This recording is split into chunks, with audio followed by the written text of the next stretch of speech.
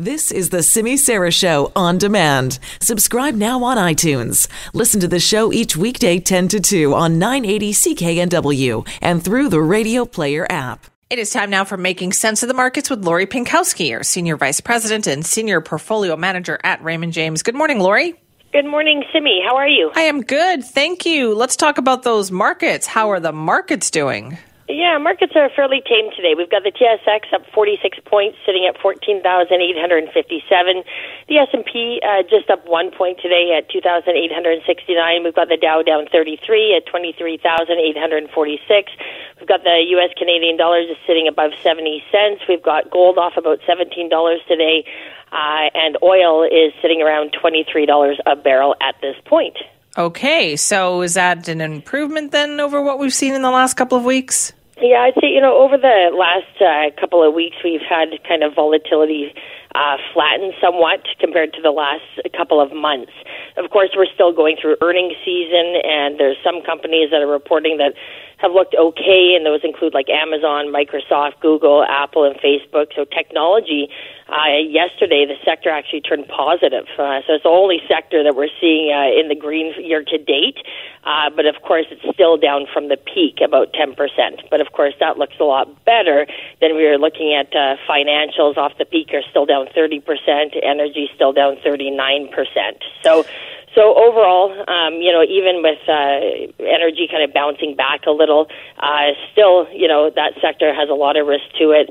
A lot of producers won't be making any money until we see oil prices in the $40, $50 range. Right. So even when you're seeing these rebounds or bounces, you got to really make sure that you're still including the right sectors in your portfolio at this time. Now, I know when we talked to you a week ago, kind of earnings season was getting underway. What is the update on that?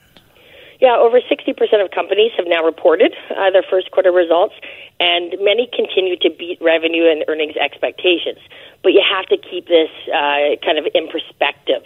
The expectations were so low, so beating is not that difficult. And again, as a portfolio manager, we're digesting the information and taking a look at what companies do we want to own over the next 3 to 6 months. We know this earnings season isn't going to be great. And for us, we made a lot of changes over the last 6 to 8 weeks, just again getting prepared for this earnings season, but as well the next earnings season, because that's going to be also very important.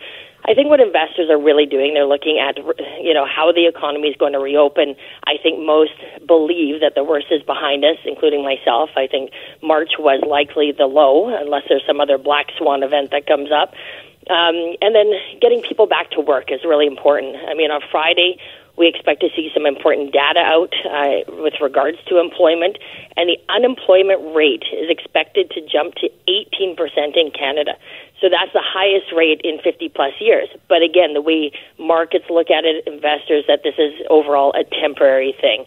So we'll be looking forward to hearing how BC's restrictions are going to be lifted, and I think we're going to be looking at getting some more information, hopefully today, from John Horgan and Dr. Bonnie Henry. So that will be very interesting to see how BC is going to, what approach they're going to take, because we're already seeing other provinces who had worse infection rates already starting to reopen. Right. Okay. So more to come on that. You'll hear that live this afternoon right here on CKNW on the Linda Steele Show. Let's talk about real estate, because a lot of real estate numbers have been coming out this week as well. And of course, I think we expected those numbers to not be very good. No, but the first, impact of social distancing has been on the number of sales, as residential home sales fell 39% in April. Only like 1,100 sales happened, and they've declined 56% from March of last year. But again, this is just the tip of the iceberg. I mean, I've been talking about real estate on air here for probably the last, 2-3 years, talking about Vancouver real estate, that it was overpriced and so on. And there is something that needed to happen to adjust the price. And, when you take a look at what's going on out there, people can't even go to see homes at this point. People are not listing their homes because of what's happening. So I don't think that, when you see the news that Vancouver home prices are up 2% from this time last year, I don't think that's very accurate because I think, basically it's gone no bid. You don't really know where the prices are going to fall to. I think the real shakeout is probably going to be in the next 3 to 6 months as things open up. People do get desperate. People do need to sell in certain circumstances. You think divorce or death. And so that could be the problem where they lower their price so much that it just kind of is the new bar.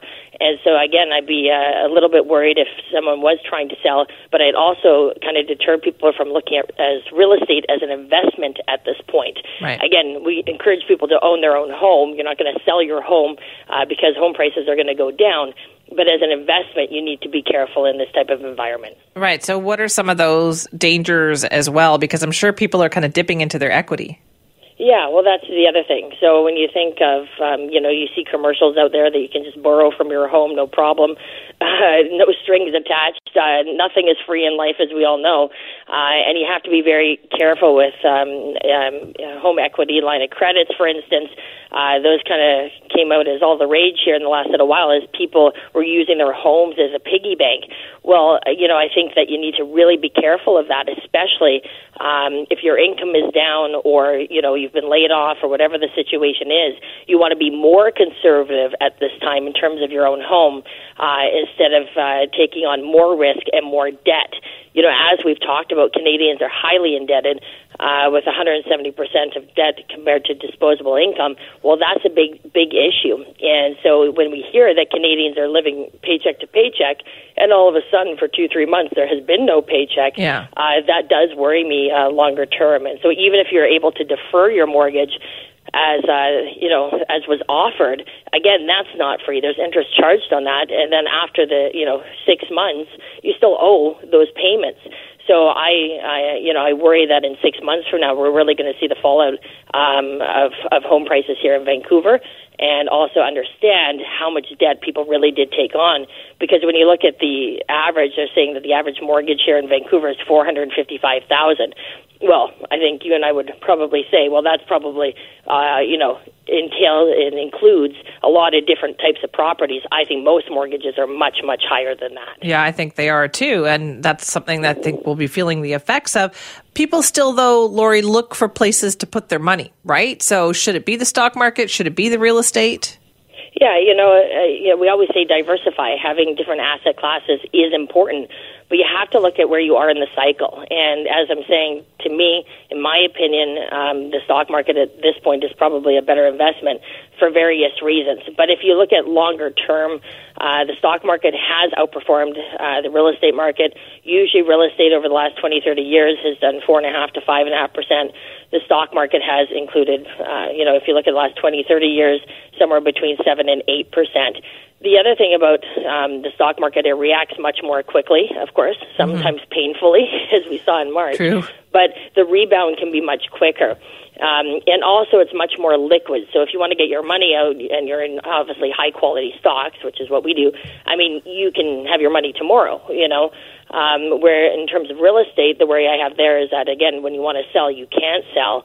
And just the overall state of the real estate market, I think, was in a much worse situation going into this in Vancouver, and the markets were better. The stock market was better. The other thing is that I think people worry with investing in stocks that you can't feel or touch your asset, and they feel safer with real estate as an investment because they can see it and touch it. But in a lot of cases, real estate can get hurt just like you can in the markets, but you just don't have that liquidity to get out. So I think there's times to invest in either. Right. But even if you look at the kind of rental income you would get on an investment property and you take into account maintenance or strata fees or whatever it might be, it's actually quite a low return. So keep that in mind. Talk it over with your financial advisor. Again, everyone's got their own risk tolerance and stuff like that. But if you look at the longer term, stock market has been better. I don't think we're out of the woods yet, but markets are still down 15 to 20% from the peak. So there still are some good dividend-paying stocks out there that one could add to their portfolio instead of taking the risk and buying real estate as an investment here in Vancouver. All right, Lori, thank you. Perfect. Thanks to me. Have a great week. You too. That is Lori Pinkowski. She's the Senior Vice President and Senior Portfolio Manager at Raymond James. Now, you can contact her team directly, 604-915-LORI, or you can visit their website at pinkowski.ca.